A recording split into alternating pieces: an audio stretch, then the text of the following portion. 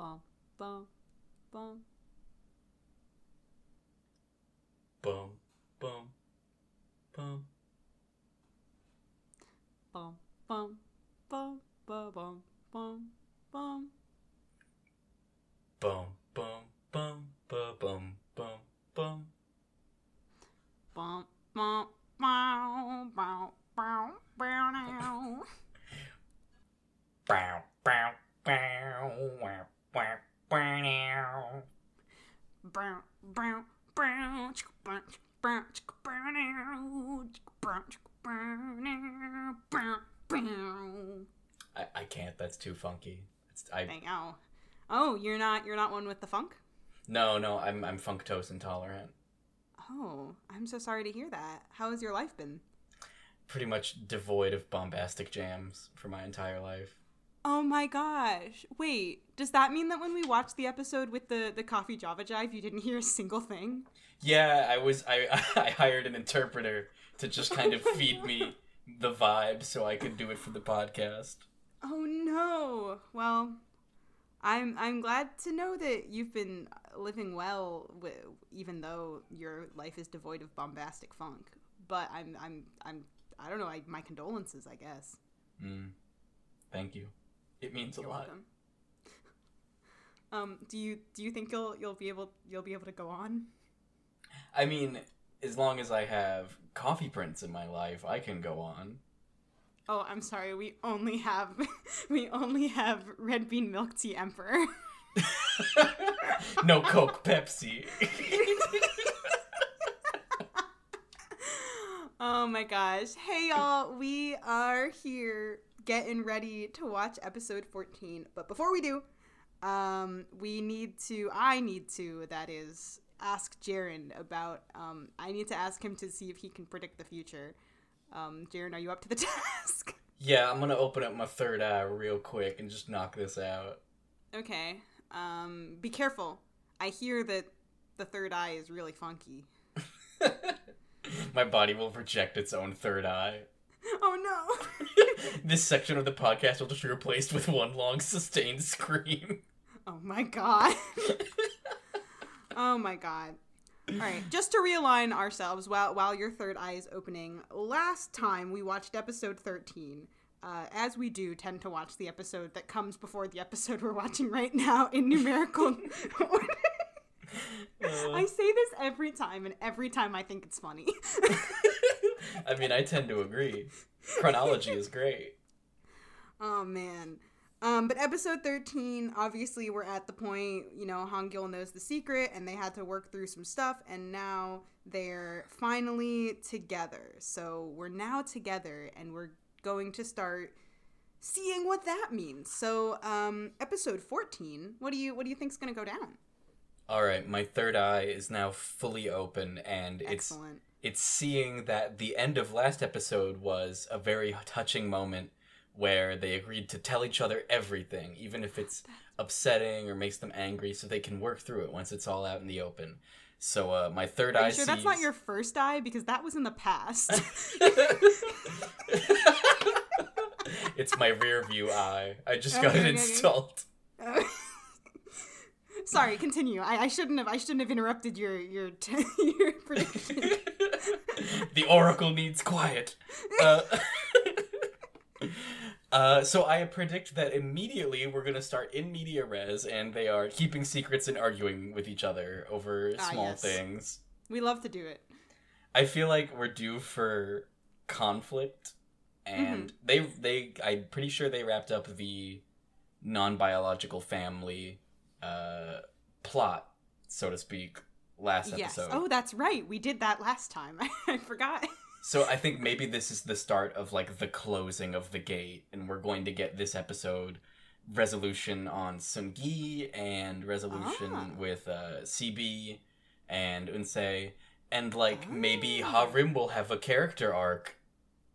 Oh, yeah, that's right. We should maybe... He, like, hinted that he has, like, his own, cool, like, backstory, but we haven't really gotten into it at all. Yeah, I would love if, like, the last episode is almost entirely about him, and then we just get, like, a little bit of wrap-up. Yeah, we're like, alright, anyway, we're done with Unchan and Hangul. Let's move on to someone else. setting up the sister series, Butcher King. All right. Does your third eye see anything else? It's closed. It's taking a nap. Okay. All right. Oh, well, good night. All right. Well, let's find out if Jaren is a big fraud or not. We'll be right back. Episode 14. Episode 14. The future has been seen.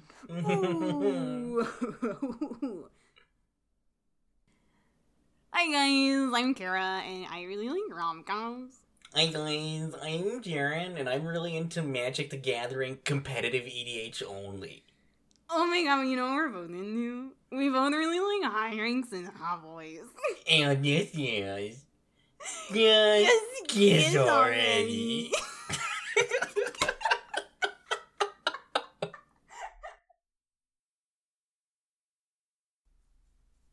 You know, going out on a limb.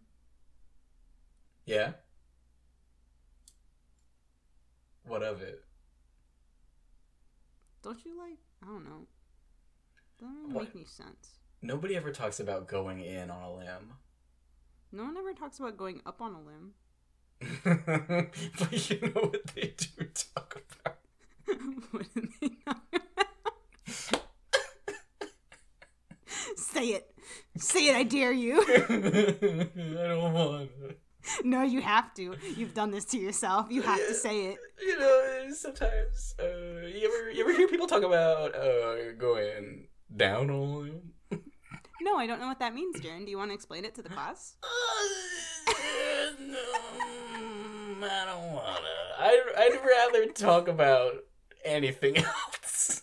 Oh, that's so great, because I actually have a really good topic for us to talk about. And it's Coffee Prince, that drama we're watching and that thing that we're doing the podcast about. Phew. Oh, Saved by the Bell. Yeah. So episode 14. I really came into episode 14 like, I'm not gonna enter this scene at a 10, as it were. Okay. I'm gonna give myself emotional room to go up and down. Okay, and then, okay. like, the first line of this episode is Harim going, 1 tomato waffle, please. And I'm like, Oh no, you had bad tomato flashbacks. Ooh, I was like, I'm not gonna get all hyped up about the fucking tomato waffle. But here we are. It's back. And that's okay. I actually have something later on in this episode that I'll have feelings about. So I used all my feelings up on this because it's just done. Transfer them. It's done in the worst possible context because Harim is like trying to Stardew Valley romance this patron of the shop by just flinging gifts at her. I literally have, as my first note, episode opens up on Harim being a nice guy. Cool. But nice guy is in quotes because he's not being a genuine nice guy. He's being a bad one. Oh yeah, he's being like a gifty Gary, as I call him. He's being like, here's all these gifts. Why don't you like me? And she's like, please go away. The number of times that he keeps going after she says, please go away, I've asked you to go away, is very scary. I am very glad, though, because he comes back and he tries to complain about it, and Un-chan is like, yeah, that girl over there at that table seems pretty great. I like the attitude she has. What a role model. Which is good. So, yeah, we're back at Coffee Prince, and you know, Harim, I guess, is trying to flirt, whatever. Then he slips back into his, like... Un-chan is trying to jab back at him, but then he slips back into his, like, alright. And he tries to open up this conversation about, like, hey, Un-chan, like, how far have you and Han Gyul gone? And CB has to manually pick him up and remove him from the situation, and it's extremely funny. It's like... Everybody knows the bridal carry and the fireman carry and like the swing dance carries. He quite literally holds him the way that I would hold a basketball and just like walks him out of the building. It's so good. It's so like, we opened up this episode and I was like, what was the point of this? And I think the point of this was so we could see CB pick Harim up and take him out of the room. Yeah.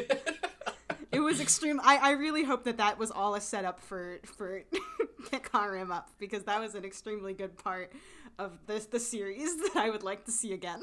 Honestly, the way things have been going, if he had walked like 15 more feet off the set and just kind of removed him from the show, maybe I wouldn't be too sad. Honestly, I feel like this is one of those moments that is the reason that anytime I think of Coffee Prince, I'm like, oh yeah, that drama was super fun and I want to watch it again. I think it's because of small little moments like this. Like CB picking Harem up by the waist and just being like, it's time to go. The chemistry between all the boys and Un-chan is super on point. Yes, absolutely. I love to see just like the Coffee Prince gang interactions. And Harem is talking to CB about his date from the last episode, Mi Young. Oh my gosh, yeah. And I'm like, oh, CB. He kind of like opens it up and he's like, well, you know, like with Unsei, like I buy her things and she's like, I don't like this. But Mi Young just keeps asking me to buy her more things. Like I buy her a thing and then she wants another thing. And I'm like, CB honey. CB. Weird specific things. A cell phone and a toe ring. It's like an alien trying to construct a device to, like, communicate with their home planet. Oh my gosh, we thought that she was just a gold digger, but actually, CB is dating an alien. Oh man, another spin-off for the books. Wow, that's so good. Write that down. Charlie Brown and the Girl from Out of Town. Oh my gosh. Yeah, they're talking about it, and of course, they maybe should have gone a little bit further, because very soon after, Un-chan comes by, and she's like, I'm sorry, CB, are you saying out loud in daylight right now that you're cheating on my sister with another girl? Un-chan's, like, she sees red. She lets him know, she's like, I will kill you on sight if you come within this many feet of my sister. On sight. Oh my god. And honestly, for me, the most impressive part of this scene is the fact that, for once, somebody mentions that there's customers in Coffee Prince, because Harem is like, guys, the customers are gonna hear you. And I'm like, oh really? The customers can actually hear in this restaurant? Because I didn't know that. Literally all of the service staff are outside yelling at each other while the store is open.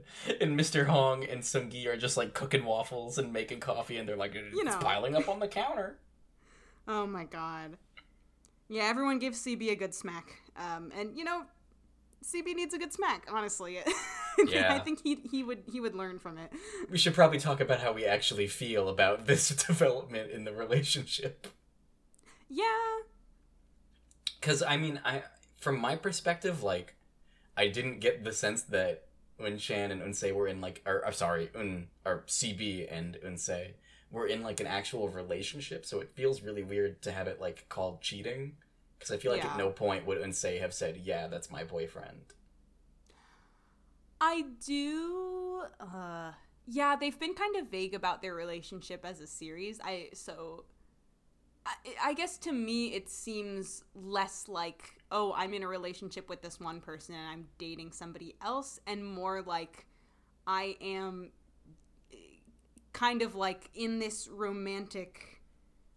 making romantic advances at this person, and we're kind of doing like a dating, courting, whatever thing, and then one person starts making romantic advances at another person, but there was no transparency in the situation about that's what was going on. And I think that's where the issue arises. You're absolutely right. Personally, for me, as a thing that's going on, I'm like, well, also, like, obviously, you know, for the fun and for the drama and for the TV, we're gonna be like, you cheater, like, how dare you? But I guess if I look at it, like, objectively, I'm like, well, I could see where there would be issue, because there was, like, some kind of romantic situation happening, and one person obviously wasn't transparent about the fact that they are, like, engaging in other romantic things with other people. Yeah. Unsei obviously didn't know it was happening at all, and CB felt like he needed to keep it a secret, which is usually a bad sign. Damning usually when evidence. you feel like you can't tell someone, that's bad. True. But also, they're, like, teenagers and they're dumb or whatever, and, like, I honestly just don't know what's going on with them. Yeah, you know what? They're kind of like this weird bookmark that we open up the page of Coffee Prince and we see, like, what the fuck is this doing here? But we keep reading anyway. So what's going on here, actually? Yeah. But anyway, it's time to visit business grandma, because grandma's doing business and she's wearing business clothes, right? I love a character who is just business. They are all business all the time, and you Her come to character their archetype office. is business. Her hairstyle, business. Her shirt, business. Those earrings, I got them at business. That desk, absolutely business. A mahogany business desk, for sure. Ooh. So yeah, Grandma's doing business, you know. And Hongil is around here being like, "Hey, Grandma, look at how good I'm doing. look at how impressive I am." And Grandma's like, "You did the bare minimum, and I'm supposed to be impressed." She's so blunt. I love it because she's like, "Wow, you're awful smug, aren't you?" And then Hongil is like, "Can I give Grandma a big hug?" And she's like, "Absolutely not." And then Hongil's like, "I'm gonna give Grandma a hug." And she's like, "I hate every second of this," as she sits there and lets him hug her. Yeah, she's like smiling through the fake frustration. Oh man.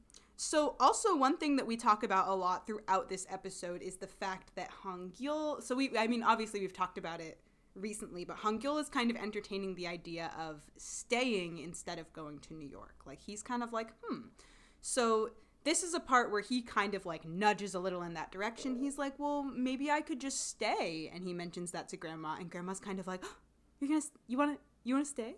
Really? You want to stay and be with your family in Korea? The voice is making my heart ache. She does. She absolutely is like, I'm sorry, there's police sirens going on outside my house right now. They're coming to arrest you for being too fucking cute on recording. Oh no! Oh gosh, no. I plead innocent. I plead the fifth.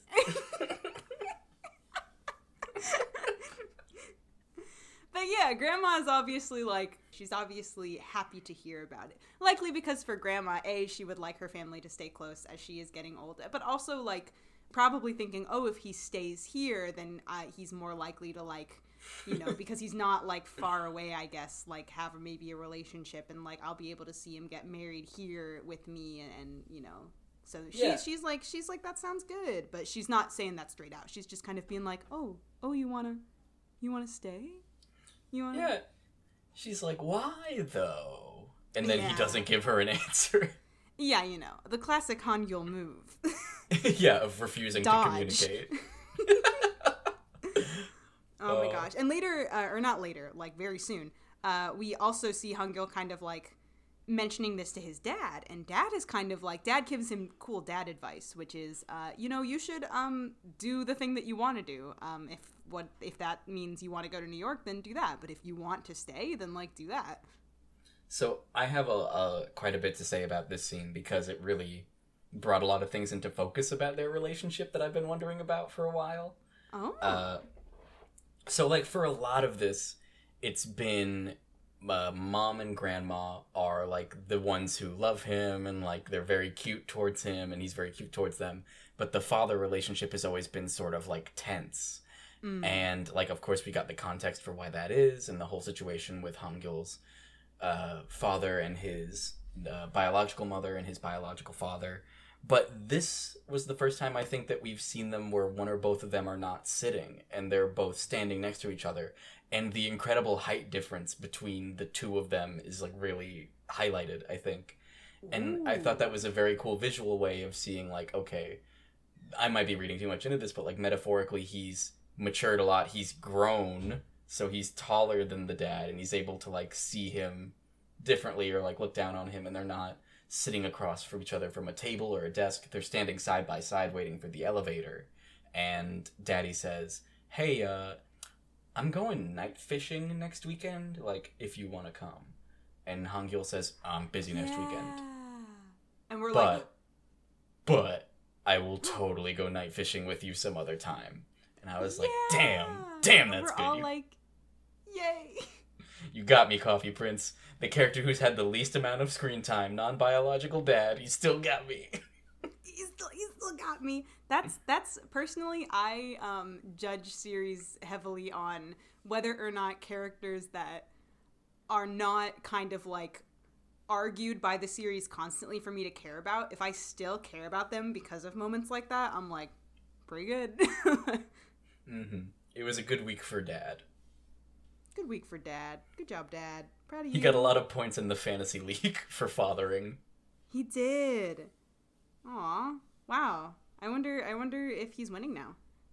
I think Mr. Hong is, like, dominating the league, and Mr. Ku's the guy who, like, just randomly picks his team every year, but still wins. Oh, yeah. I feel that. That's me. I don't know what's going on, but I pick fun names because my family wants to do fantasy things, and then sometimes I win, and I'm like, wow, I did it. I did it with my skill. I had to do a fantasy league once for extra credit, and I went full biology, and I was like, this animal would beat this animal in a fight.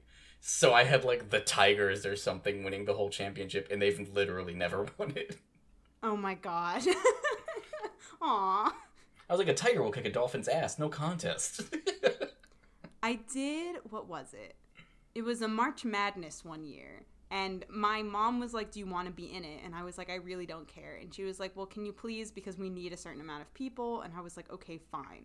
And so I was like, I'm just going to hit, like I logged on, and I literally just hit the randomize button on my bracket, and I was like, cool, we'll never have to hear about this again. And then, like, all of a sudden, the final team was playing, or the final teams were playing, and I had no idea what was going on. All I knew is that I, like, looked up, and I noticed that one of the teams just so happened to be the team that I'm pretty sure my randomized bracket chose to win, and then they won, and I was like, wait a minute. Hold up. And I was the only one that had chosen them to win, too, and I was like, bruh. Oh, you won the House Cup that year. Yeah, I did. You know who else is winning? Un Chen. She is racking up bean points because she can identify all kinds of coffee beans now. It really hit home with me, her journey, when I realized that, like, her life is playing the beanbag game from Club Penguin all day. Oh my gosh. She's got to catch the beans and not catch the anvil. Yeah, you know how many fish she has to avoid every day? Oh my gosh, and the flower pot? Don't even get me started. Don't even get me started on that flower pot. Oh my gosh, but we are kind of getting to see more and more how far Un-Chan has come on her kind of like journey into learning about barista stuff and like becoming a barista and just wanting to learn about coffee and how it works. And it's just like really cool to see her and Mr. Hong kind of also, you know, like sharing a cute little bond over like being coffee makers and like being good at making coffee and stuff. And I'm like, oh my god. I absolutely adore the way that Mr. Hong does not trivialize or patronize Un-Chan at all when it comes to coffee. Like, every scene where they're working on it together, he is the straightest he's ever been. Like, he's not picking his nose or laughing or wiping his hands on his vest. He's literally just like, okay, this is this. It's from here. Note this quality. And she's, like, taking notes, and I'm like, yeah, dude. Using her sniffer. Her sniff. Then Han Gil comes in and he's like, hey, I want to hang out with my girlfriend during work hours. Is that... I can do that because I'm the boss, right? And Mr. Hong is like, no. You cannot. Her studying is literally so important to her that she's like, hey, bro, not now. Like, and he's like, I need attention. And she's like, and I need to sniff these beans. So... She eats a raw coffee bean, and, like, it took me back to, I used to eat chocolate-covered coffee beans a lot. Did you ever do that? My mom liked them a lot, so they would be in the house, and I would try them, but I wasn't, like, super into them. Like, they were fine. I can't imagine how bitter it must be to just, like, hork into one of those. Yeah, by itself, no coffee. Or not no coffee. Wait, hold on. I mixed up the wires. No chocolate? It's just you bite into an empty shell and it's just the X-Files theme plays. And then Hong Gil starts talking to Mr. Hong, and he brought this up a little bit with Grandma. But he's like, maybe we should open up, like, a second location. Like, what do you think? And Mr. Hong, like, very businesslike, is like, I'm stretched thin enough with this one store as it is. Like, who would you get to make the coffee up to my standards? Yeah, especially when we only have enough employees that all of them have to be on the clock every single day. You know, I've never thought about that at all. I'm sick. Maybe I'll call one of the other employees to take my shift. He's always working anyway. Oh no. What do they do when Sung-gi needs a day off to, like, stalk his ex-wife? They're just like no waffles today. He just disappears and they're like, hey, where's Sung-gi? And he comes back and he's like sweating and like wearing his non-work clothes, and he was like, I was just in the bathroom. And everyone's like, okay. And then Phineas goes, oh, there you are, Seung-gi. Yeah. Oh, man. So there's a lot of franchise talk this episode. Yeah, I sure hope we don't get copyrighted. Anyway, enough about Coffee Prince. More important matters are at hand. Those important matters are Sweeper is on screen. Yeah, oh god, what a fucking gracious prelude to an awkward dinner that was. Ooh. I love Sweeper, and truly, I don't think anything could have prepared us for how awkward this dinner is going to be more than Han Gyul threatening Sweeper. Therefore, I'm officially canceling Han Gyul. He does need to be canceled. He's mean. He says stupid things to Sweeper, and he's like, "You better not hang out with my girlfriend. You're a boy dog. Don't hang out with my girlfriend." And then he does kind of like a and like holds up his hand, and I'm like, "You do not threaten the good boy. You do not." I love this like aspect of his character where he's almost 30 and he's had a crush on Yuju for like 10 years. But in that time, I feel like he's never actually dated somebody, so he just gets all this, like, raw macho energy, and then a male dog wags his tail at his girlfriend, and he's like, don't fucking do that in front of me. To be completely fair, I'm pretty sure this was just supposed to be a lighthearted joke. However, nothing is a joke when it comes to Sweeper. He's wonderful, and I love him. I love Sweeper. You know what anyway, I don't love? Yeah, no, what would that be? Hansung. And... You can't even say his name, can you? Oh god, it was like the mark of the beast. My tongue literally started convulsing. Hansung and Yuju, they invite Han Gyul and Unchan over for dinner. And I'm like, oh, it's gonna be like a fun time, happy fun. Because it's time for the prophecy to come true. Of this you could dinner absolutely date. Take the scenes of this dinner date and just recut them with different music and remove the dialogue, and it's a horror movie trailer for sure. Honestly, though, I will say we do get a scene of like Unchan and Hansung kind of just like goofing around, and I was like, okay, I know that we had this whole like weird romantic thing and like this thing where he like kissed her and like it was weird and bad, but it was kind of nice to see them just kind of like being buddies, because they did technically start their relationship as just like friends. Like they were friends who would talk to each other about their feelings about these other parties that were not involved and stuff. And like, no matter how much I hated Hansung, it was kind of nice to see Unchan like giggling around with a buddy. I do love to see in a television show a natural escalation followed by a healthy de-escalation in a relationship. Yeah. And then from that, we cut to Han Gyul's first conversation with Yuju since she went missing, and he's kind of giving her some stank for it. Yeah. He's like, man, I'm glad I'm not Yuju's boyfriend. Can you imagine somebody who just runs off for like... And then she grabs a fucking knife. Yeah. She's like, what about it? Like, they have a really good...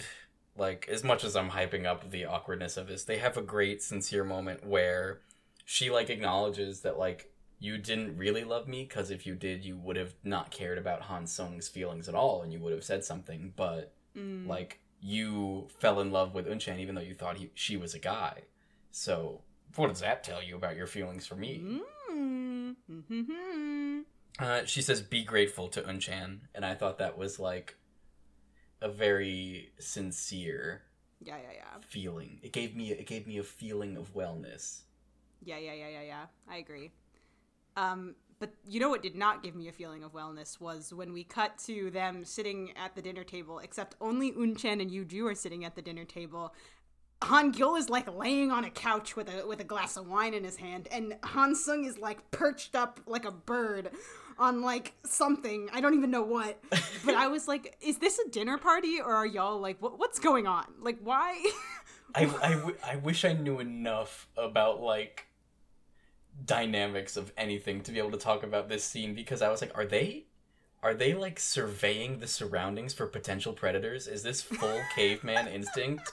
Like, we must surround and protect our GFs while we dine. Except, okay, maybe Han Sung, as he's, like, perched and ready to pounce, but Han Gyul is, like, laying on this couch that's, like, 3 feet away from the table where the wine and food should be, and he's just holding this glass of wine being like, yeah, that's right, this is where I'm gonna sit. No one can say anything about it. I never felt more at one with a character than when Han Gyul was just lounging with his wine and, like, sort of doing, like, cute, like, not bunny ears behind Unchan's head, but just, like, pointing her and being like, isn't she cute? Like, guys, she's so cute. Okay, yeah, that was incredibly adorable, and I loved it. And, you know, it's kind of a shame, because the next thing is that Han Sung and Yuju kind of start play arguing, I guess, but they use the words and feelings of a real argument, so Unchan gets uncomfortable. So, we've seen them do this as an audience, because this is kind of how their relationship was portrayed to us, which is, like, they get into serious emotional conflict, and instead of talking about it, they do this weird thing where they, like, talk about it like it's fine, even though we knew it wasn't fine. And Han Gyul knows about this because he knows them well and he knows how they function and he's had to witness it before.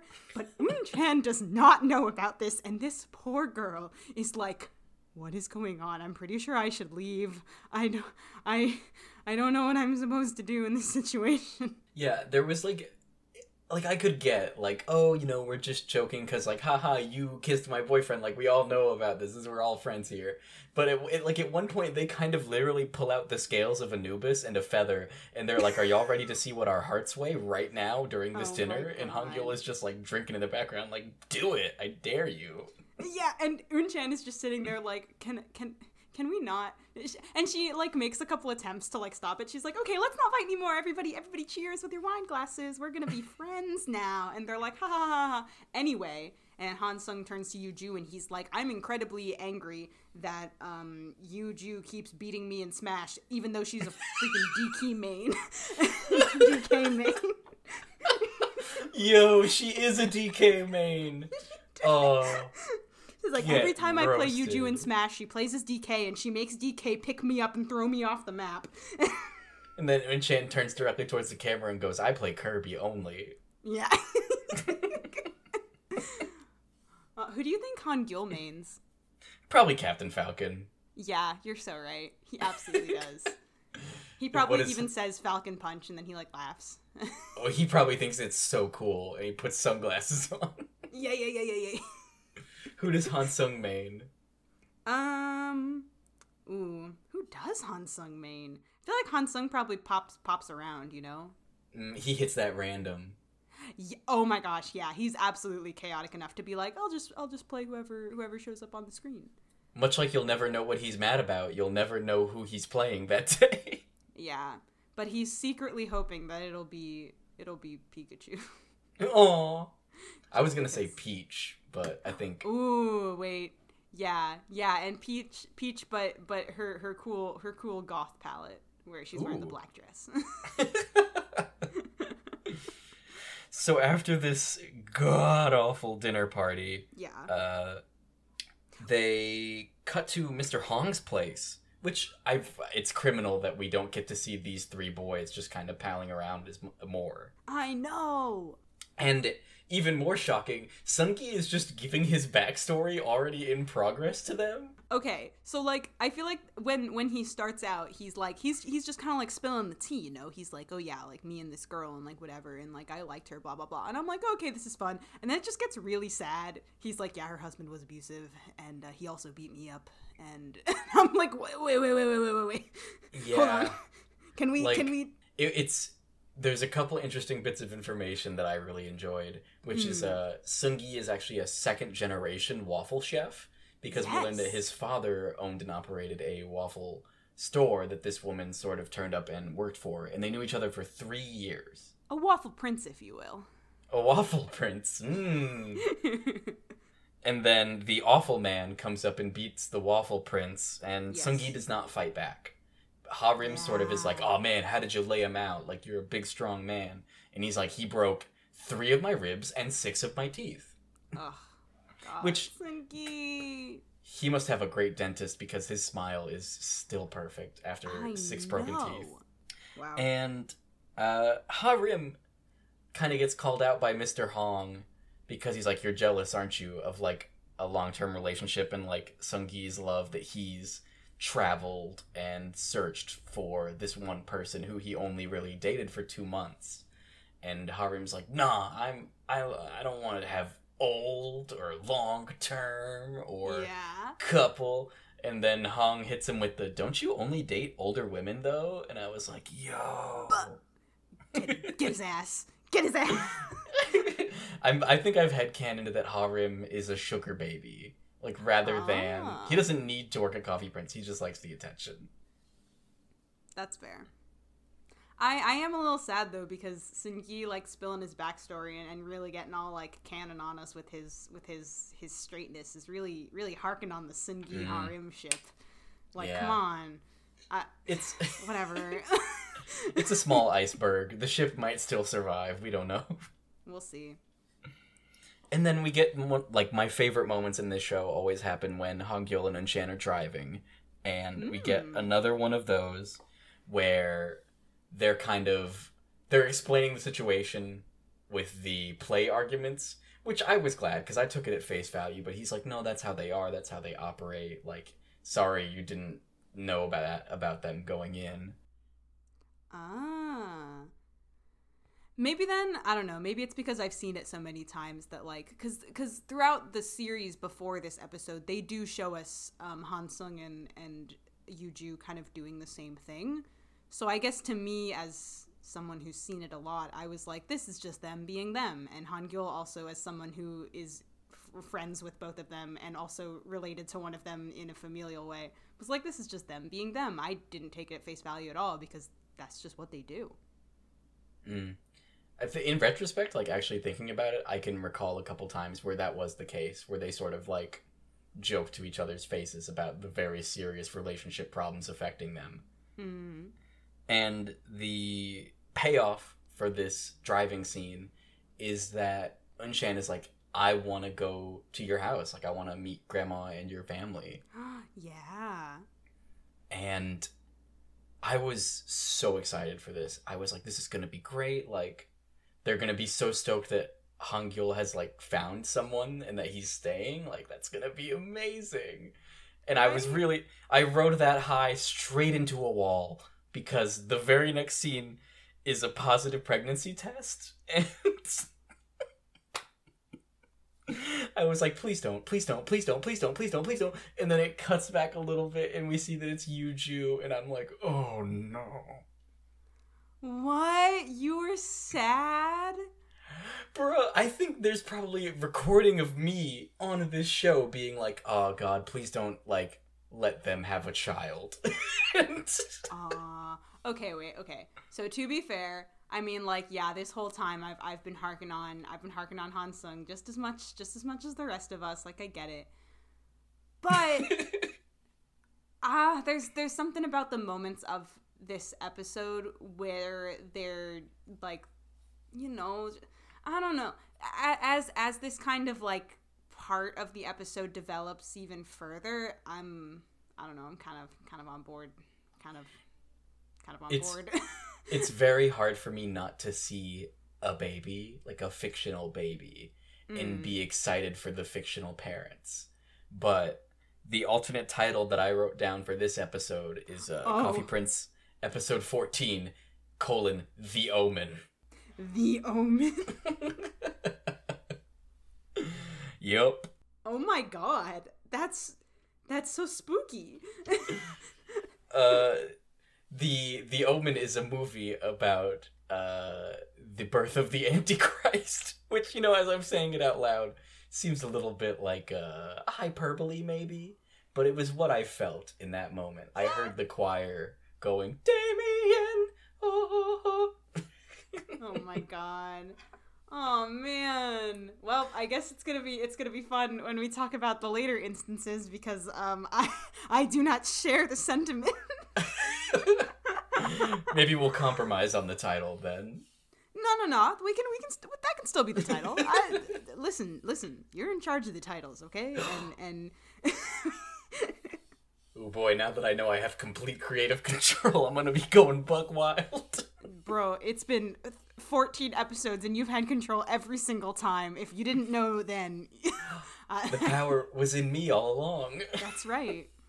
Oh my gosh. And the power is also in Unsei to declare that she is deleting CB's contact and cutting him out of her life because she is unhappy about finding out that he is romancing another lady. This actually did kind of like hit for me because of the two of them. Unsei's the one that I remember is definitely a teenager. Yes. And her reaction. She also just looks like a teenager, and CB looks like a full-grown adult man. Like a hot man. He does not sound like one, though. And seeing Unsei be like, I'm deleting his number. Like, that's it. I'm done. And then she throws a watering pail on the ground. And Unchan, I mean, like, you know, you can kind of tell that what she truly wants is the happiness of both parties. Because when she was with CB, she was immediately, like, defending her sister, being like, you're cheating on my sister, like, that's not okay. But when she comes to her sister, her reaction wasn't, like, that same kind of sentiment. Like, she was like, CB's just a little stupid, and, you know, I do think that he didn't have, like, awful intentions. I think he's just making big slippy, like, I think, and Unsei is like, no, this is not okay. And she's like, wait, no, because I think that she kind of can see that they are a good match for each other. I don't know where she's seeing this, TBH, because what I've been seeing... I think she just ships them a lot. You know what? Yeah, she's fair. like, no, my boat, please, stay afloat, don't delete. Wait, no, my ship, no. And, while Unsei storms inside, Mama is walking outside with a big pot of porridge.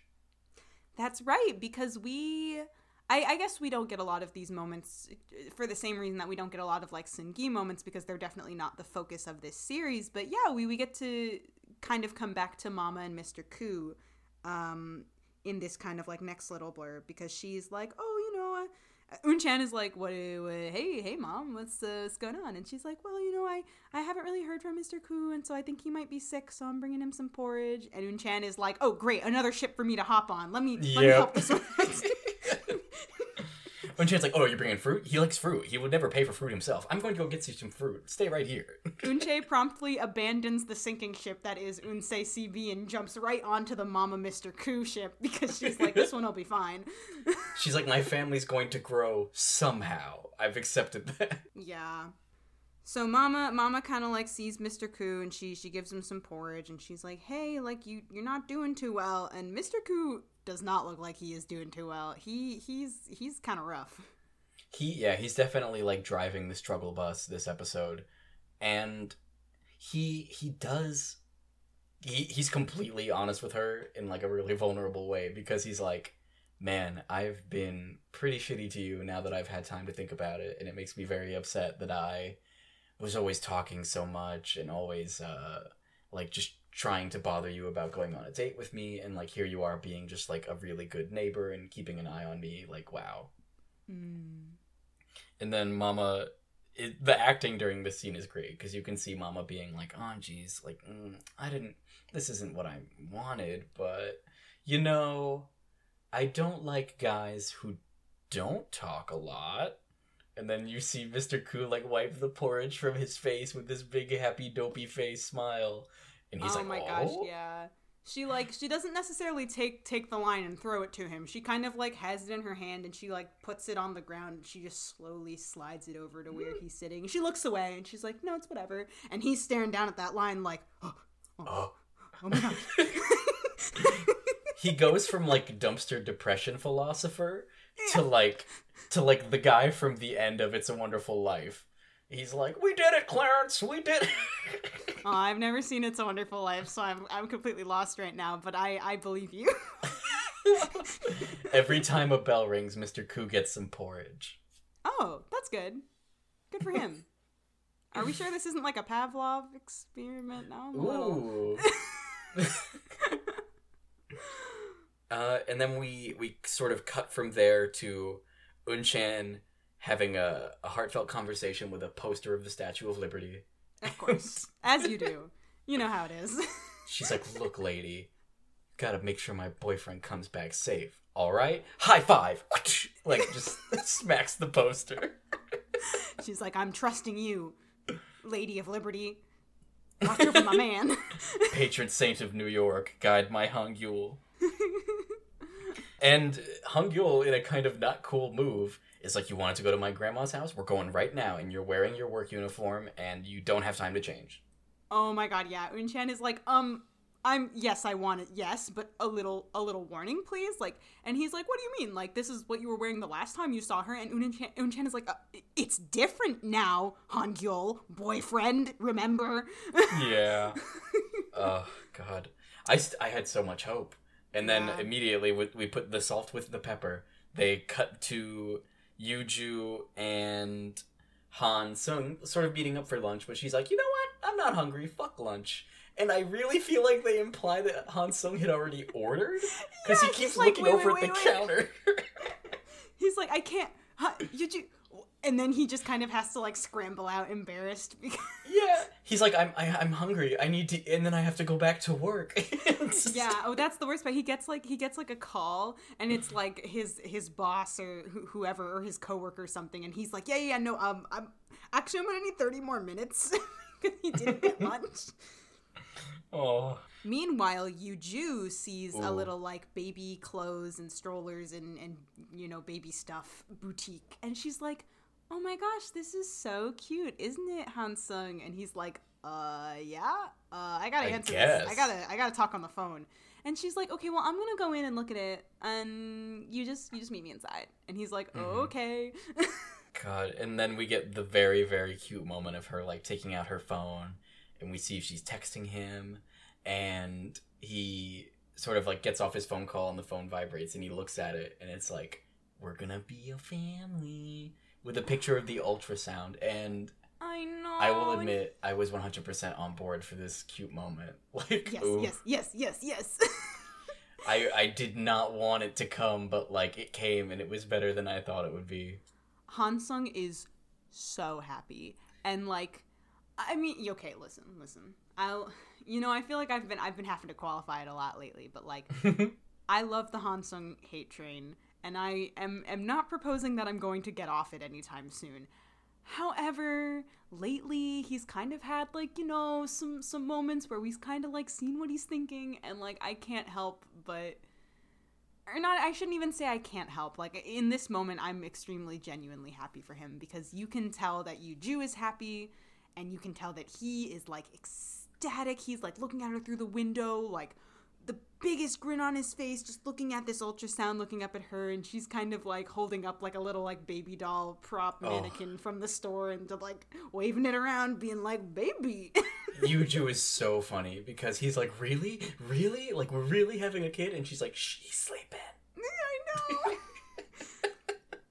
I know. As much awful emotional strife this couple has put me through, they do have some really freaking cute moments. I will completely unqualified agree with that. Yeah. But as the conductor of the official Han Sung hate train. Okay. Put your hat on. I have to say, this felt like one of those moments where we have a really clearly established villain, and just to like make him more gray, we're gonna staple a baby to him. And if you need an example, the best one I can give you is Thanos from Endgame. Oh my god. At some point, Han Sung is gonna be like, I'm sorry, little one. No!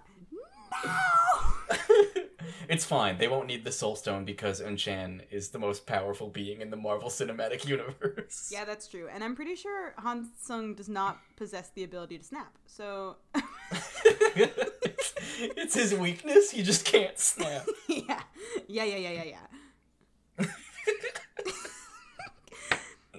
Anyway, it's time to go visit Grandma. And we cut to like, so Unchan of course did not get the chance to change. Hangul kept on his bet, or not bet. He kept on his promise, and he was like, nope, you're going in your work clothes. And then we cut to Unchan in her work clothes, and Grandma's kind of like chilling on the end of the bed. She's got like her socks on, you know, she's like giving her shins a little massage. And Unchan is just like playing with all of the coffee things that she can find in the room. Just being a massive pest. Like, Grandma's like, hey, could you put that down? But, like, also, I'm impressed that you knew it was a drip coffee maker. Oh, yeah. Unchan is like, well, I'm kind of like the second best coffee maker at Coffee Prince or, like, whatever. It's, like, not a big deal, but, like, it is a big deal. And Grandma rightly says, yeah, but, like, there's one other guy there who makes the coffee. Yeah. You're second place out of a 2-person game. Listen.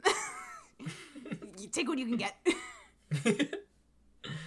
And there's like a very sad moment where Unchan is like, oh, I'll make you coffee.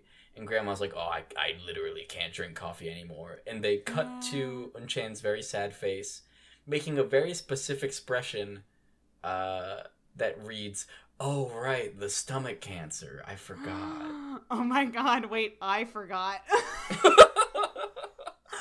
That's right. I thought she was just, I don't know, old. Once you turn 65, you can no longer have the brown bean liquid. It is forbidden. Oh my god. Yeah, that's right. Damn, sorry, Grandma. That's fantastic. Anyway. Mom's gonna make some snacks for them and bring them up yeah. to Hangyul's room like they're children on a study date. It's very cute. Oh my gosh, yeah. Yeah, Hangyul is like coming down to see the snacks, and Mom makes this comment that's like, oh, Unchan is up in your room. And like we all know, but Mom doesn't know. And like Hangyul kind of like has this like flash of expression over his face of kind of like because we all know. But then we cut to Unchan just, like, absolutely terrorizing all of Hangyul's memorabilia because she cannot be, like, calm and not touch things. She's wearing a baseball helmet, so she's, like, ready for a fastball. And she's looking at all of the pictures that Hong Sung keeps of his young self around the room. Hangyul, oh, my mistake. Han Sung is here. Surprise! It's equally weird if he has baby photos of his cousin, because, like, I don't have any of my own baby photos just kind of chilling in frames in my room. Yeah, not in my room. My mom still has them, like, around the house, though, because she, like, likes the family photo thing. And so she's, like, looking at him through all these different life stages and sort of commenting on, like, wow, he looks the same. He's so handsome. He's a brave boy. So cute. So brave. And then Hangyul runs into the room and he's like, listen, I just realized that I'm alone in my room with my girlfriend.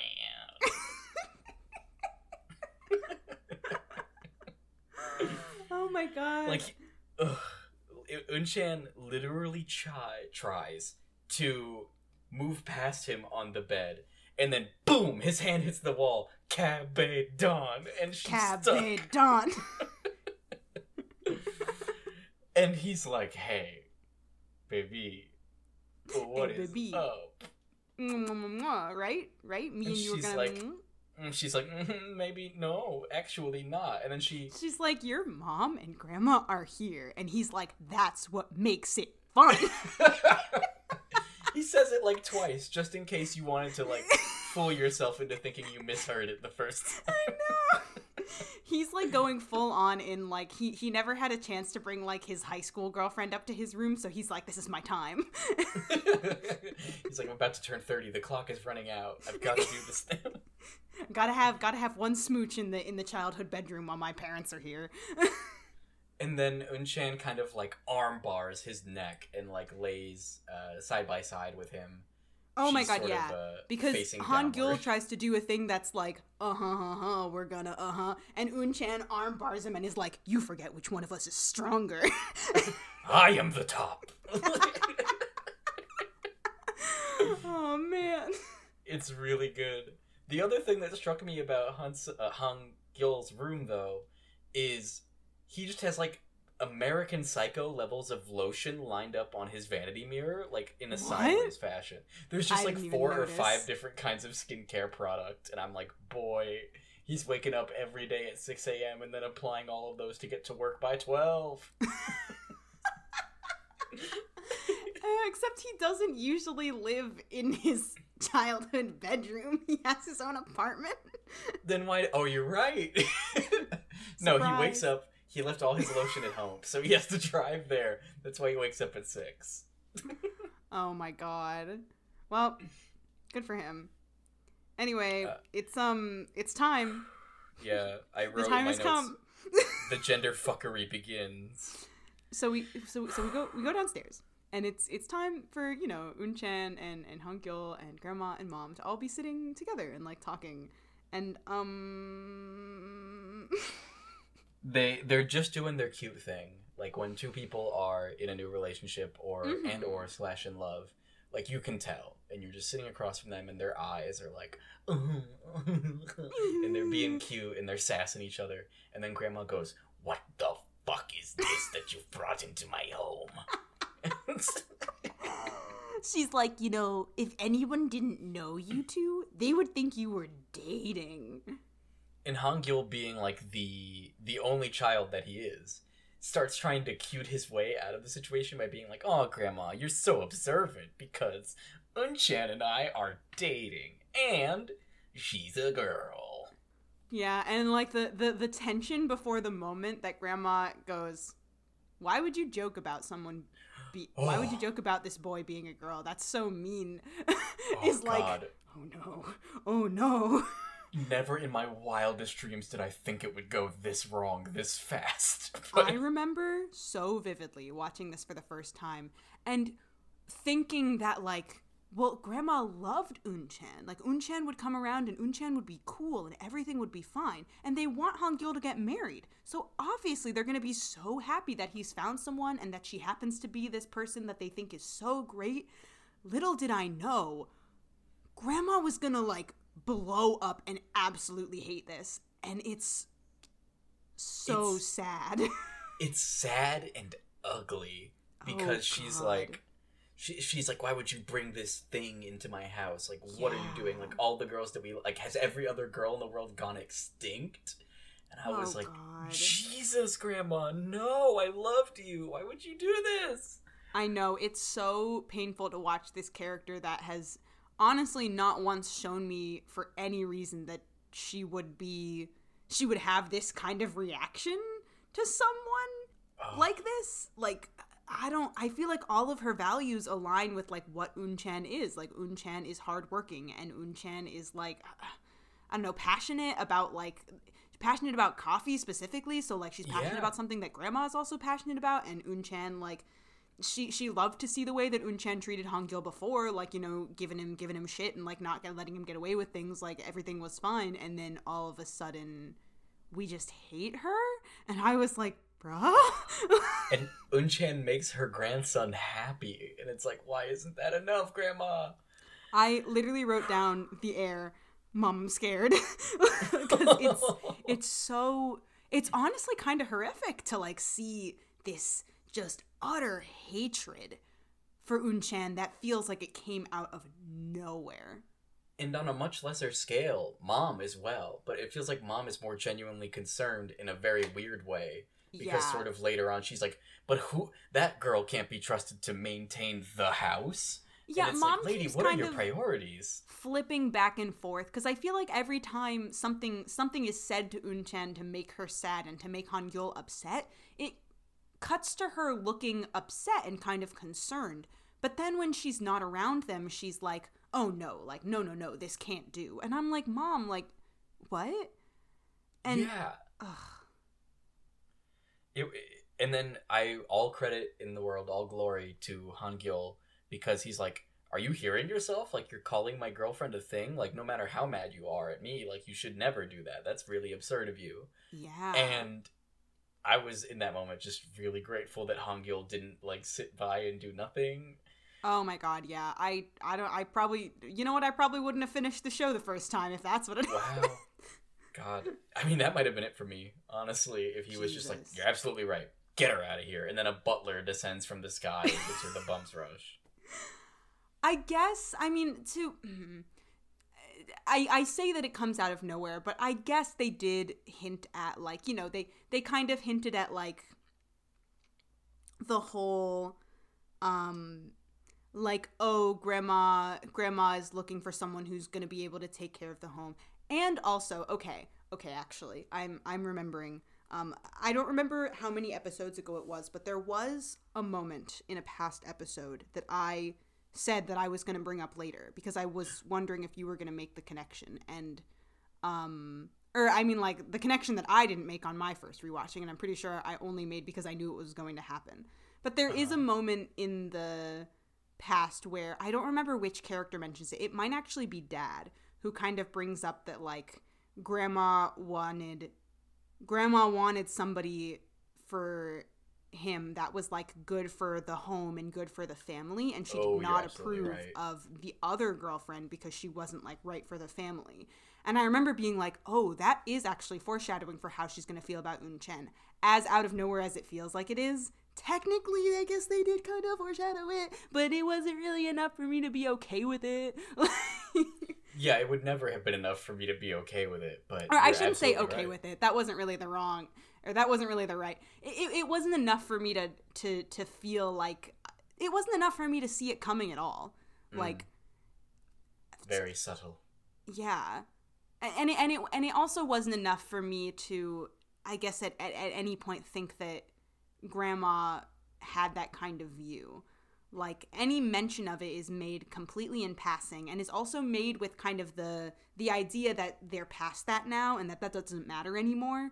So it's not enough for me to say, okay, you foreshadowed it. Because if I, as a viewer, didn't realize until I rewatched, like, the freaking, what is this? What rewatching am I on? Like, 5? Fifth time, then, like, that's not enough. I'm sorry. Sorry, Coffee Prince. You don't get your good boy points for your foreshadowing this week. Don't get your freaking good boy points. No. Hangul also, during this scene, sort of mentions to them, like, oh, you know, I'm rethinking whether or not I'm going to go to New York. And you'd expect them to be happy about that, but they're kind of like, you're not going to New York because of this girl? What the fuck, Hangul? And it's like, dude, pick your side. I don't know what you want. I know. This whole thing is just so emotionally jarring. Like, I'm like, can we not just be...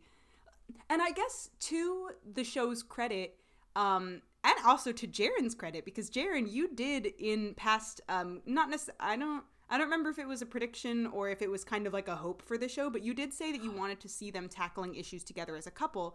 And for once, the conflict is not between them. It's from an outside source, and they are facing it as a unit. Oh my god, you're right. I get my first good boy point. Here's your good boy point. You can cash it in at the arcade. We only have Smash, and you can only play as DK. And then... going back to them actually facing it as a couple, we cut to them walking on the streets, and it's a beautiful shot. I love the scenery of that scene. Yes. And they're sort of talking back and forth, and Un Chan's like, wow, like, that's going too far. You know, you said you were reconsidering America. Like, wow. And he's like, no, that part was true. Like, I am very much reconsidering this. Yeah. It's very... They're kind of like having a little debrief moment about what just happened, and Hangul is playing up the, like, I can't believe, like, what the heck was that, like, Grandma, oh my god. And Un Chan is kind of playing the side of just kind of like, well, you know, I mean, like, I kind of expected it, like, you know, this is how I look, and this is how I am, like, and hey, you can't win them all, and, like, stuff. And it's like, ugh. It's also just one of those times where it's like, man, if you had, like, let Un Chan change. He does say, like, in his defense, oh my god, but you only wear jeans and shorts anyway. Okay, and also, speaking of clothes, might I point out, these two are walking side by side and whatever, and every time we hit the lighting just right, Hangul's shirt is so shiny. It's so fucking shiny. I'm like, what material is this shirt made of? Because it looks like plastic almost. And I'm once again questioning his fashion choices because I think we kind of skated over it, but Mama bought him that shirt. He walks downstairs in it, and she's like, "Oh, my son's so pretty. I knew you would look great in that shirt." If they put the boom mic a little bit closer, I'm pretty sure we would have heard the shirt crinkle because I think it's plastic. I think that shirt is plastic. I'm convinced. Actually, I'm convincing myself. I'm convincing you. You make a convincing argument, but my money, is on shark skin. It's just a shark skin shirt. It What? doesn't breathe at all. It's the worst. Is it wet? It might be. They freshly pulled. Oh my god. It gives him a swim speed of 40 feet. Wow, good for him. I'm glad you called attention to the wardrobe, because a little later in this scene, I did make the note, wow, Hangul's kind of fine as fuck. Like, something about how tall he is, and then he's just sort of, like, walking with his shirt very much open. Like, okay. Alright, Hangul. Alright, we get it. I see you. You're hot. Your mom was right about that shirt, yeah. Alright, Mom, one good boy point. yeah, good mom point. Catch that in. Alright. Oh my gosh. And we kind of like round off the scene with this just this wonderful sentiment of Unchan being like, pick me up, carry me. Yeah, she fakes an injury like a soccer player, and she's like, hey, you were my biggest bully, could you please carry me right now? Piggyback boy. Oh my gosh. And then he walks exactly 10 feet, and he like starts fake dropping her every 2 steps. And then he, like, fakes an injury, goes down, she gets off, and then he bolts. And it's the cutest thing in the world. He's like, time to go. He jukes her out like he's playing Madden. It's great. Wow. Well, so surprisingly, out of all of the family figures of Hangul right now, Dad is actually doing the best. Because he finds out about this, and he's like, oh, Hangul's a girlfriend? Nice. It's a good week for Dad. He's just, like, laughing, and they're like, what are you laughing about? Our son is in love. What are we gonna do? Oh my god. Mom is going on, like, a tirade, which I did not expect from her previous facial expression, but go off, Mom. She's like, when they look in their eyes, you can see that they love each other, and when they talk, it's very cute, and they finish each other's sentences, and they feed each other apples, and it's all wrong. I don't like it. And I'm like, lady. And her voice drops down 3 octaves, and her eyes turn red. Yeah, and then hyper-realistic blood. Oh no. This coffee prince that I bought at a yard sale is haunted. Oh my god. Meanwhile, Unchan is back home, and she's doing this, like, incredibly spot-on impersonation of a fancy rich person.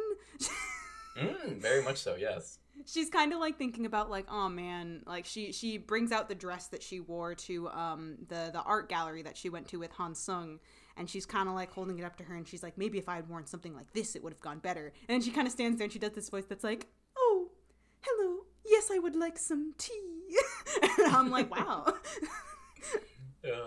That's exactly how rich people sound. Last time I checked. It's like, on one hand, I can see the universe where it's like, it would have been great if she had been able to dress more feminine or whatever if she wanted to. And then the opposite side of that is, if that's what Unchan is comfortable wearing, it doesn't fucking matter, and they probably wouldn't have been happy anyway because they think she's trying to gold dig Hangul. Yeah, but, like, I mean, also, though, even though Unchan, like, is like, you know, comfortable in the cool, like, androgyny clothes, and, like, that's kind of her staple, we have been shown that she does enjoy dressing feminine and kind of dressing up. And not necessarily everything that comes with it, because she's like, heels, hard to walk in, like, short skirt. But, you know, when she has those moments where she does dress up, she does absolutely, like, kind of look in the mirror and be like, this is kind of fun to be like this version of myself sometimes. And so I don't want to, like, immediately write off the her wanting to maybe have presented a little more feminine, just for the sake of, like, because obviously I don't think that she should have had to get more accepted, and I don't think if she had, she would have been more accepted, just because they did meet the version of her that they obviously dislike. But also, I just don't want to write off that side of her completely, because it's obviously one that she does enjoy, and that she does, like, accept, and that she wants to explore. You're right. I feel like it's been so long since we've seen that I kind of discounted that aspect of her character. That's true. We don't see it often. Yeah. It's nice too, though, because she's happy in both sides, and I love that for her. I love that for her. Get you a Chan that can do both. Get you a Chan that can do both. And then, like, we cut to this scene that, like, you've talked before about moments that you, like, remember from this show. And, like, I was watching this and I felt it happen. It was super weird, but I was like, oh, fuck. Oh. this looks amazing. I'm actually gonna remember this for a long time. And it's Han Gyul's cool roof apartment, and we see, like, I think for the first time, like, the skyline behind it, and there's, like, a television with a big ad on top of some massive building, and he's holding the paper from the, I'm guessing, Lego company, and he's sort of pacing around and reading it out loud, and he's thinking, and then he, like, folds it up into a paper airplane and just launches it off his roof, and we see it, like, glide down, and I was like, whoa, that is very cool visual storytelling. Yeah. Oh, yeah. Oh my gosh, I'm so happy for you. I definitely can't say that this is one of those moments for me, but I'm extremely happy that this is that kind of a moment for you. Yeah. I think it's really cool though that we have different moments. I love it so much because, like, I feel like in any other movie they would have just been like, oh, ball it up and throw it away.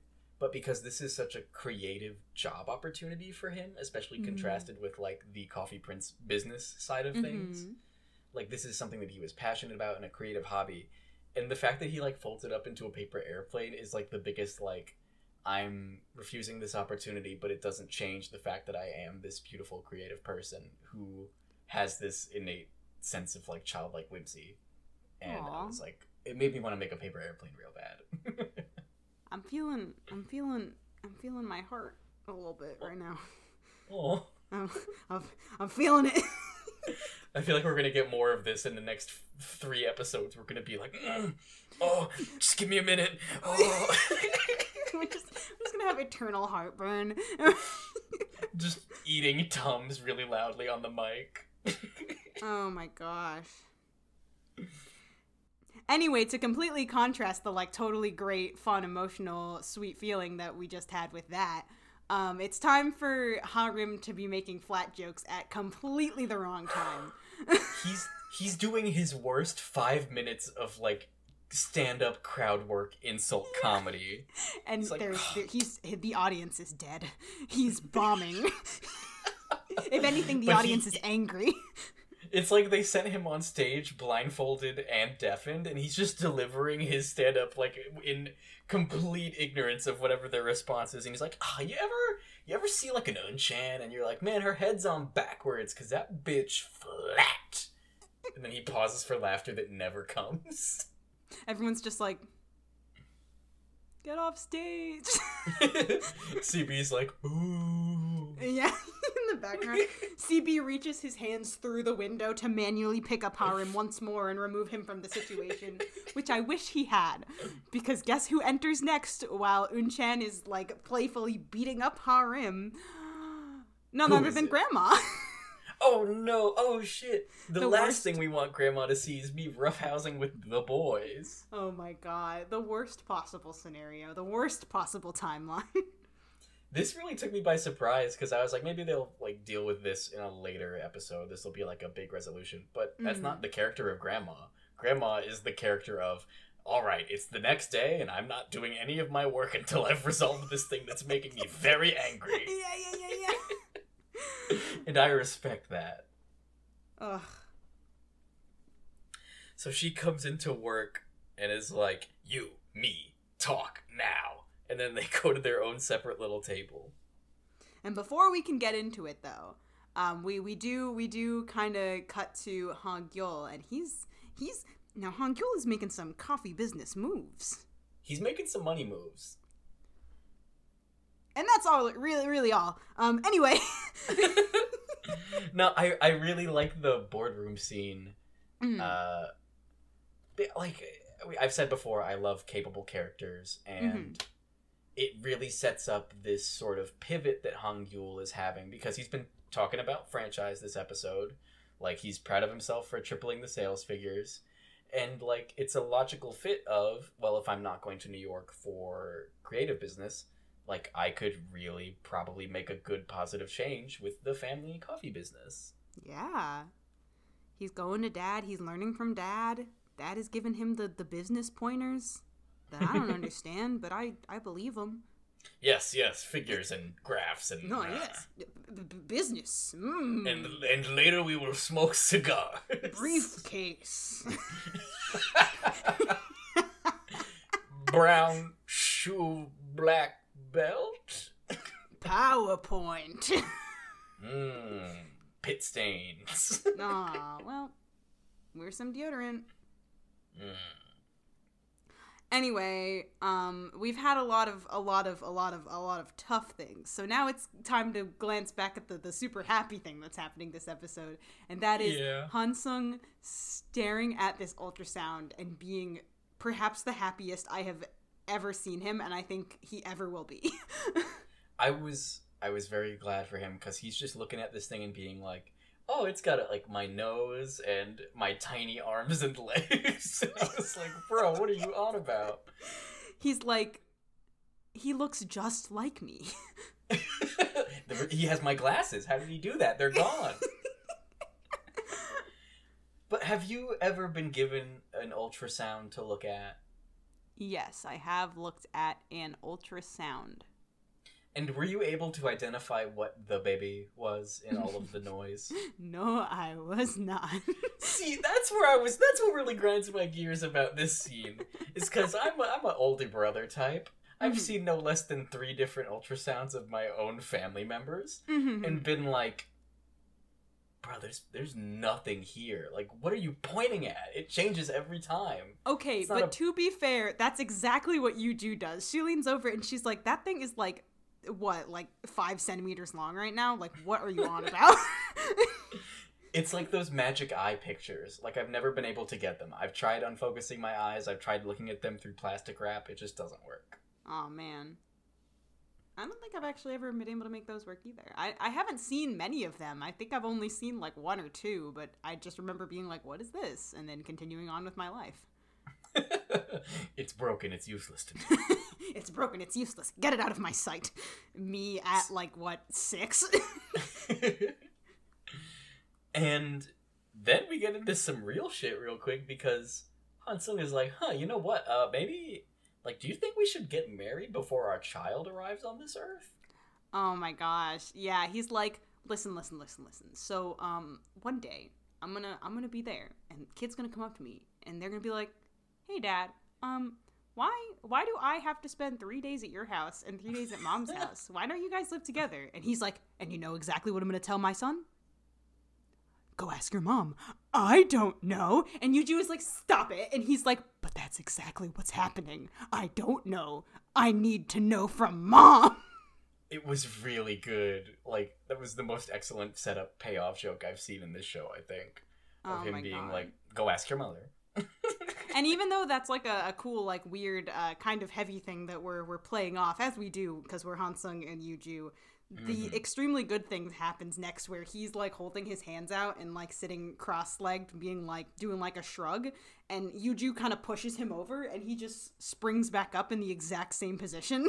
And he does this like 3 times. And it sort of ends with her like tackling him to the bed, and it's like, oh, they're so cute and in love. But we didn't say anything about getting married, did we? No, we did not. We did not make any promises. We never do. Can you imagine? That scene ends for us, but like after that, like he just has to get out of bed and be like, I'm gonna make eggs. Do you want eggs? And like they just decided to ignore that conversation.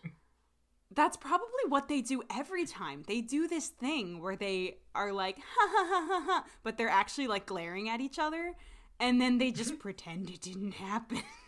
We fight, we break up, I make eggs, we make up. Oh my god. So anyway, now that we've had that like little break that was kind of good, but also kind of like, what? We need to go back to Coffee Prince and address the matter at hand, which is, Unchan is about to get roasted harder than these beans. Grilled like a sausage by these matriarchs. All of the boys are like, oh my god, like, terrified for her. They're like, bro, what is going on? Like, what's gonna happen? Like, poor Unchan.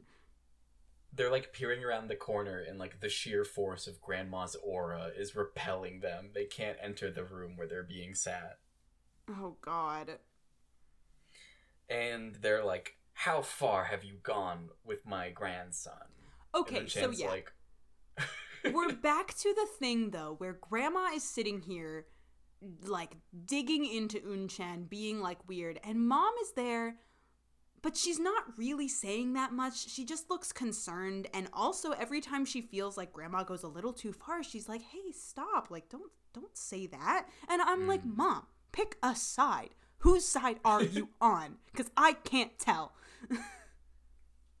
It's bizarre because the first thing they open with is like, how far have you gone with my grandson?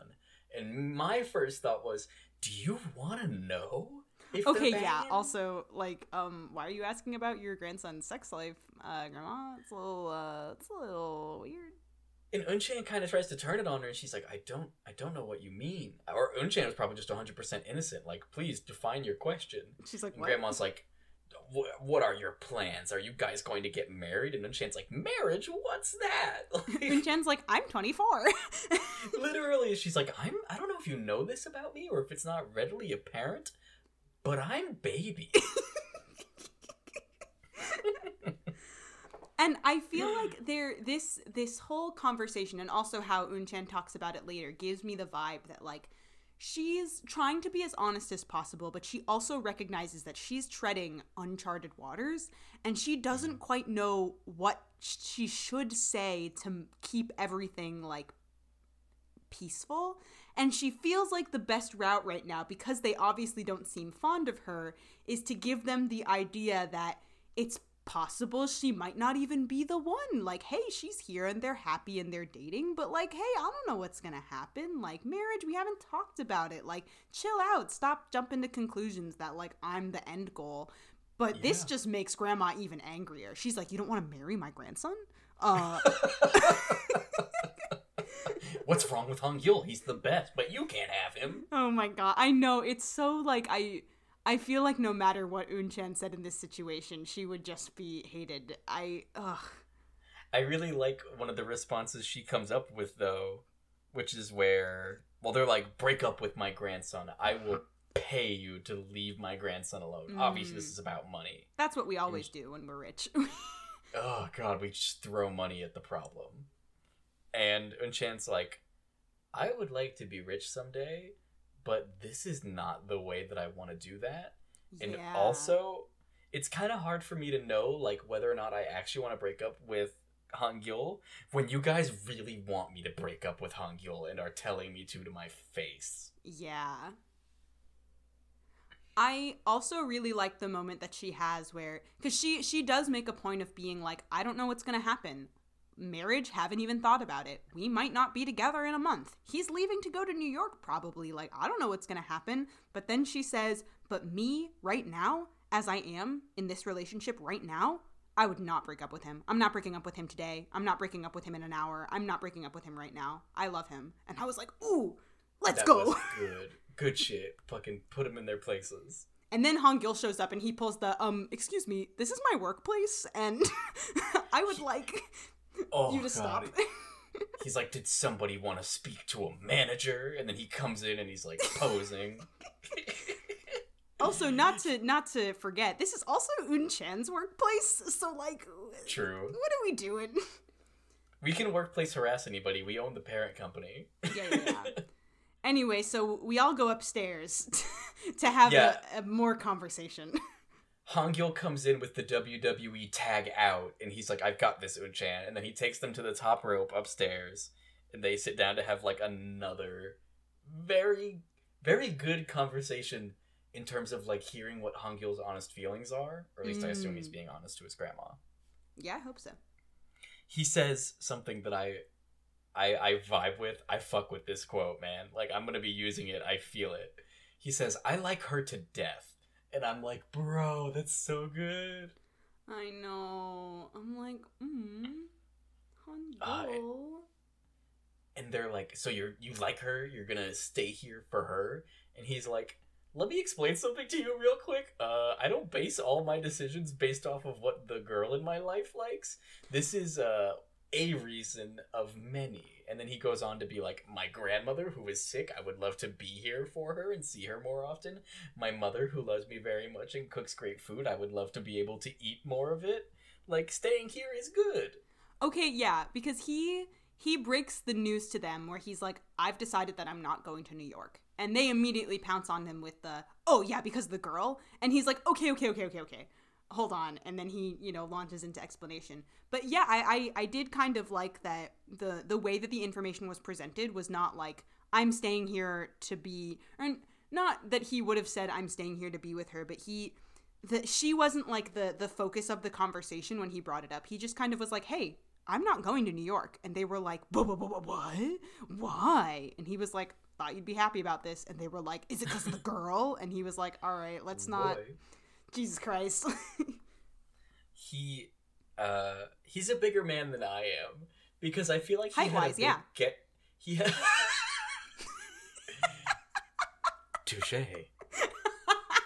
He's a bigger man than I am because he had an ace in his hole. Oh wait, no, he had a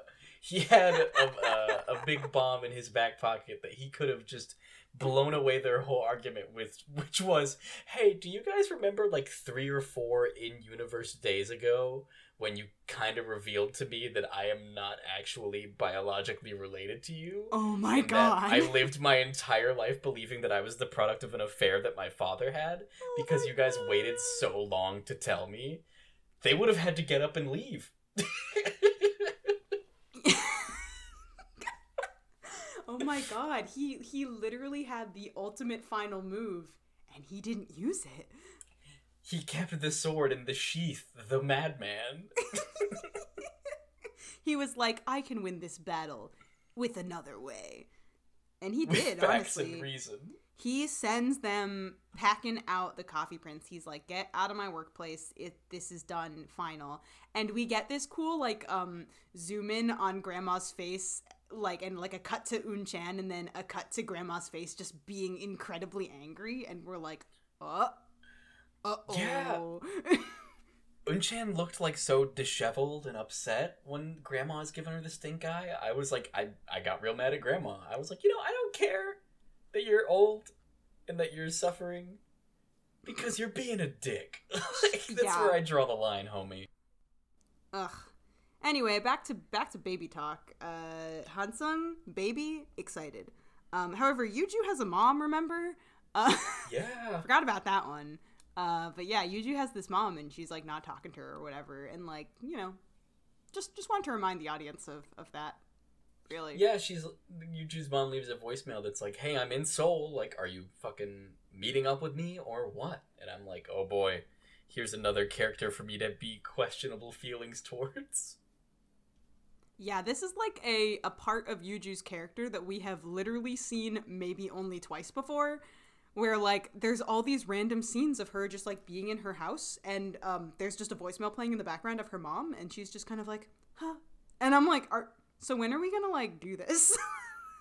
And then intercut with that, we get the thing that raises the most questions for me this episode, which is Hansung is sort of listening to kind of a baby music remix, and I'm like, oh, this is cute. He made a song for baby. He got excited and he did what he does for work. And then he holds up a jewel case of a CD that says Choi Hansung's baby music. And I'm like, wait, did he already produce baby music before he knew he was going to be a father? Or is this I think the implication is that once he found out, he did this. So he went on Photoshop or Shutterstock and he was like, all right, baby clip art, attach, hit design ideas on PowerPoint to maybe get a better frame, and then I'm just going to import that as PDF and print it and put it in my fucking jewel case for my baby music. Why would he export it as a PDF? Why wouldn't he export it as a JPEG? Because he's a music designer, not a graphic artist. Of course. Anyway, I know we were watching Coffee Prince, but really quick, we have to cut to this other drama that is CB and Unsei just filming their own drama on the sidelines.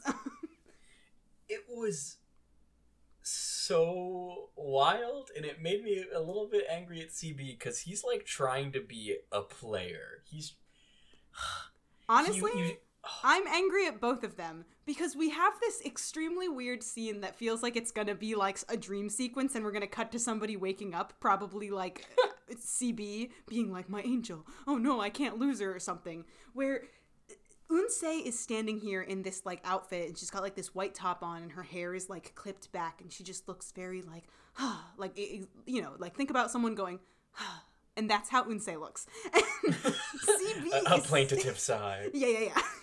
CB is standing in front of her, and she's like doing this voice where she's just kind of like, you know, I just wanted to see you one last time. And CB is like, well, here I am. And she's like, yeah. And they like have this conversation where like CB is like trying to be a player, and I'm like, CB, stop it. And you see him have the conversation with himself where he has the gut instinct, and then he reminds himself of Harim's teachings and is like, no, players don't do that. Here's what I gotta do.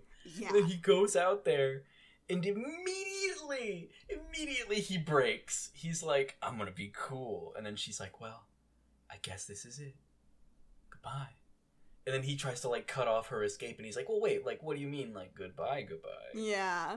Then she freaking, okay. So like, I mean, like, I've seen this before, but also just like the way that this was going, I was like, nah, there's no way she's serious. And of course she proves to us that she was not serious. So as angry as I am at CB for like deciding that he needs to be a player, I can chalk that up to CB being dumb and feeling like Harim is the complete answer to how boys act. Yeah. But Eun-se does this whole like freaking act where she's like, oh my gosh, guess I'm never gonna see you ever again. This is the last time. I just wanted to see your face one last time before I go. And she like jumps up and like kisses him, and then she walks off, and CB is like holding his mouth like, oh my god. And as she walks away, she goes, got him, or like something along the lines of that. And I'm literally like, that. Eun-se, you manipulative little shit. She kisses him, and then he starts like sobbing so bad, I thought he got the hiccups. He was like, he did get the hiccups. That wasn't him sobbing. That was him hiccuping. He was getting hiccups because he got kissed by this girl that he's in love with, and he was like, I don't know what to do. I can't breathe anymore. Meanwhile, Eun-se is being the gremlin that she is, being like, thought you could forget about me. We'll see. And I'm like, what? That's not allowed. He was like, I'm a player, and then 10 seconds later gets played like a goddamn fiddle by Eun-se. Oh my god. Which I guess oh my god. Okay. I have to remind myself every time that this is like the side dumb high schoolers comedic relief pairing or whatever. But oh my god. It's beautiful.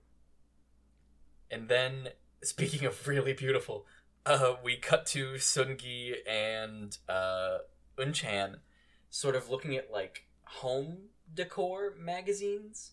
Yeah. And the dialogue between them sort of hints that Seung-gi is getting Eun-chan's opinion, picking out something for the child, because Eun-chan's like, well, you said he's quiet, right? Like, maybe he'll like this.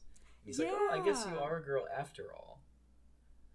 Yeah. But the really important thing in this scene is that Seung-gi's got a lot of buttons undone. Oh my god, I wrote this down too. I was like, okay, also, Seung-gi's shirt is like, it's not just unbuttoned, it's unbuttoned. It's like 4 buttons unbuttoned.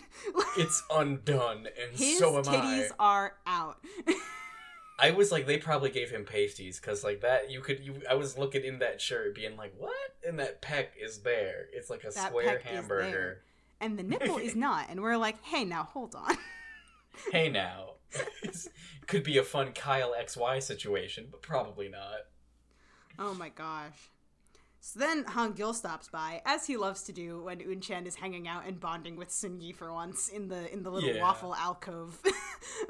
The nook. The nook. He pops by and he's like, hey, I'm not going to New York. And we're like, oh, okay. Oh yeah, air horns everywhere.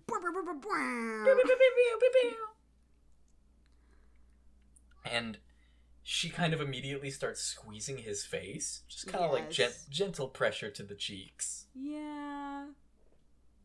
And then Harim comes by and he's like, can you two stop being a happy couple? And they're like, oh, you want a happy couple? Watch this. And then they start doing like over exaggerated kissing where like Unchan is waving her hands around being like, oh my god. And we freeze frame on this like he dips her down. And they're just big laughing. dip. Big Dipper.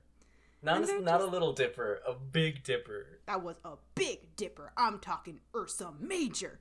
Pew, pew, pew, pew, Ursa Major. And that is where we end episode 14. Yup. Ugh. Wow. Wow. Wowie. Wowee. You know, honestly, this episode did throw some shit at us, but I feel like we've gone through a lot, and this episode just being able to see Unchan and Hongil's interactions and have them all be positive and all be genuine was just so nice. Yeah, I mean, this was probably one of the episodes that if I was going to like rewatch this show, I don't normally rewatch them in sequence. I usually pick and choose episodes. Really? I feel like this would probably be one that I rewatch because it's sort of on the upswing aside from the Unsei and CB plots. But even then, arguably, like if either or both of them decides to move on, it might be the upswing of their arc. Yeah. But this was just like a good vibes. Like we get Mr. Ku pulled from the depths of depression. Seung-gi is like shopping for this child and like opening up to his friends. Yeah. And Grandma is not happy, but you get the impression by the end of the episode that no matter what Grandma thinks, it's not going to fuck with their relationship at all because they're united. That's true.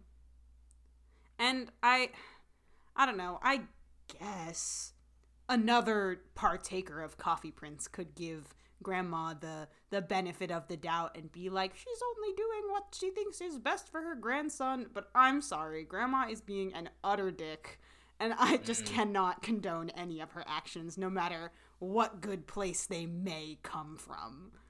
Yeah, dude, it's a real road to hell situation. God, that outburst she has is just like, you're like, whoa, whoa, whoa. Oh my god. Not a fun moment. Not a highlight. Coffee Prince episode 15.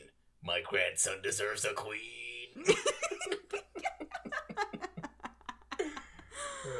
Oh man. Well, I guess that's all we've got for you today. Thank you so much for listening. Thank you so much for partaking in this journey with us, as always. And we will see you next time for episode 15.